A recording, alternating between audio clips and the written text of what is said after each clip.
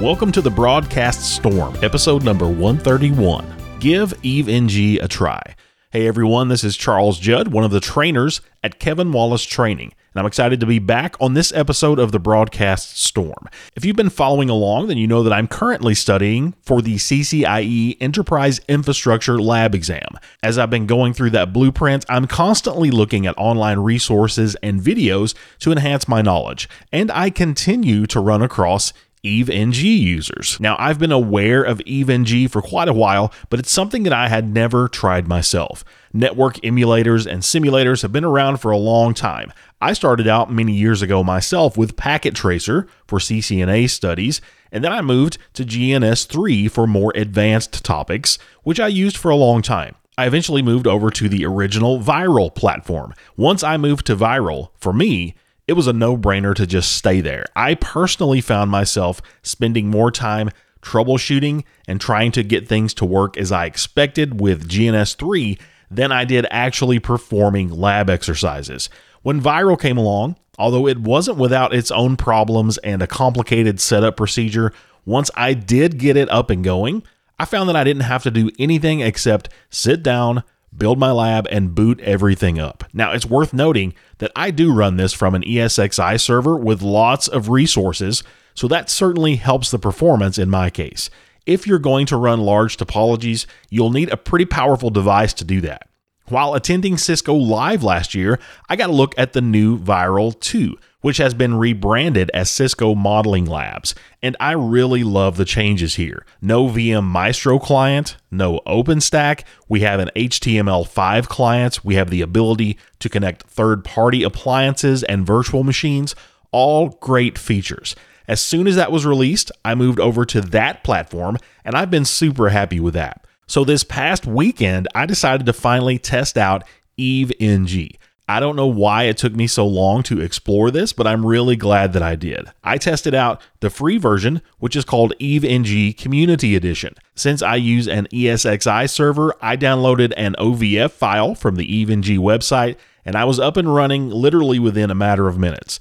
I should point out here that in order to use EveNG, you do have to have a legal way to obtain virtual iOS images, which is an advantage that CML has over EveNG. When you purchase CML, all of the images are included, and those can be really easily updated, and it's a very streamlined process.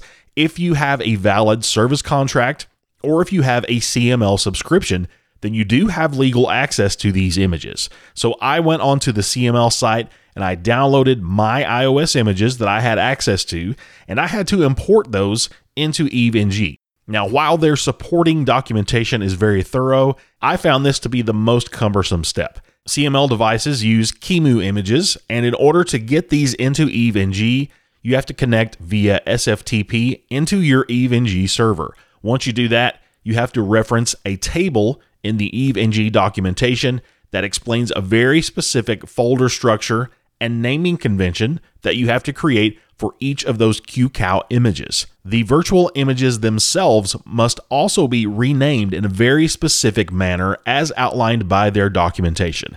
If you don't follow that exactly, then those images aren't going to work. Not a huge deal breaker, but this is definitely a more cumbersome process, particularly considering that if you have to obtain updated iOS images in CML, that happens with a click.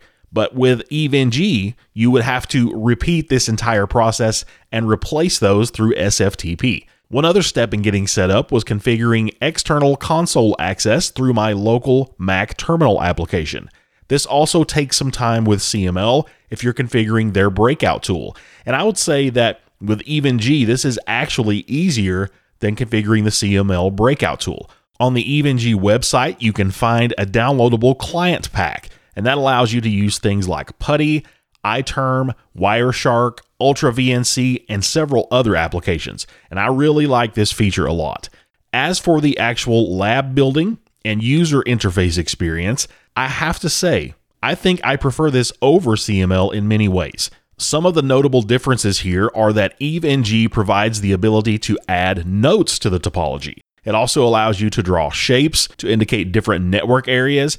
It displays a really nice looking port label for your interfaces, and it will allow you to import your own external images into the topology as well. These are all features that I really enjoy having, which are not currently supported in CML. Another issue that I've ran across in CML is the node limit. I have the personal edition of CML, which has a 20 node limit. You might not even be able to reach the 20 node limit depending on your hardware platform, but I do have a pretty powerful server that will allow me to do that. Now, 20 nodes might sound like a lot, and it's certainly acceptable for CCNA and even CCNP studies, but I found that with my CCIE topics, I was continually bumping up against that limit. And in fact, if you begin using pre-built lab topologies from some training vendors, you'll likely not be able to run the entire lab network because of this limit. The EVE-NG Community Edition, which is their free edition, has a 63 node limit per lab, of course depending on what your hardware is capable of doing. The Professional Edition, which is around $140 for an annual license, will bump that node limit up to 1,024 nodes per lab. As far as the actual performance, I find CML and EVE-NG to be very comparable. The difference really is in the details, things like the labeling capabilities and node limits that I mentioned. I also want to point out the restricted features in the EVE-NG community version. Of course, they want to move you to a paid license, and this unlocks a lot of other things. The free version has limitations including no Docker container support, no NAT cloud, no ability to run more than one lab at a time, no ability to hot connect interfaces on a running node, and many more things that are unlocked with the paid professional version. So with the free version, you definitely aren't getting the full EVE-NG experience, but you can certainly get an idea about the potential. So what's my verdict? Well, that's a tough one. I already have a paid CML subscription that is up and running with integrated images, with a pretty slick UI that just works well. I'm not entirely sure that I'm willing to pay for an additional annual subscription for some of the EVE-NG Pro features, but I do constantly find myself looking for those features when using the EVE-NG Free Community Edition. Once I get closer to my CCIE lab time, I think the Pro version may likely be something that I invest in. But in my opinion, the average user might find the free community version completely suitable for their needs. It's also worth noting that the Cisco DevNet site has very generously made a completely free version of Cisco Modeling Labs available, which you can reserve in 4-hour blocks. I've used this sandbox environment myself, and it works really well. You can import your own lab topologies.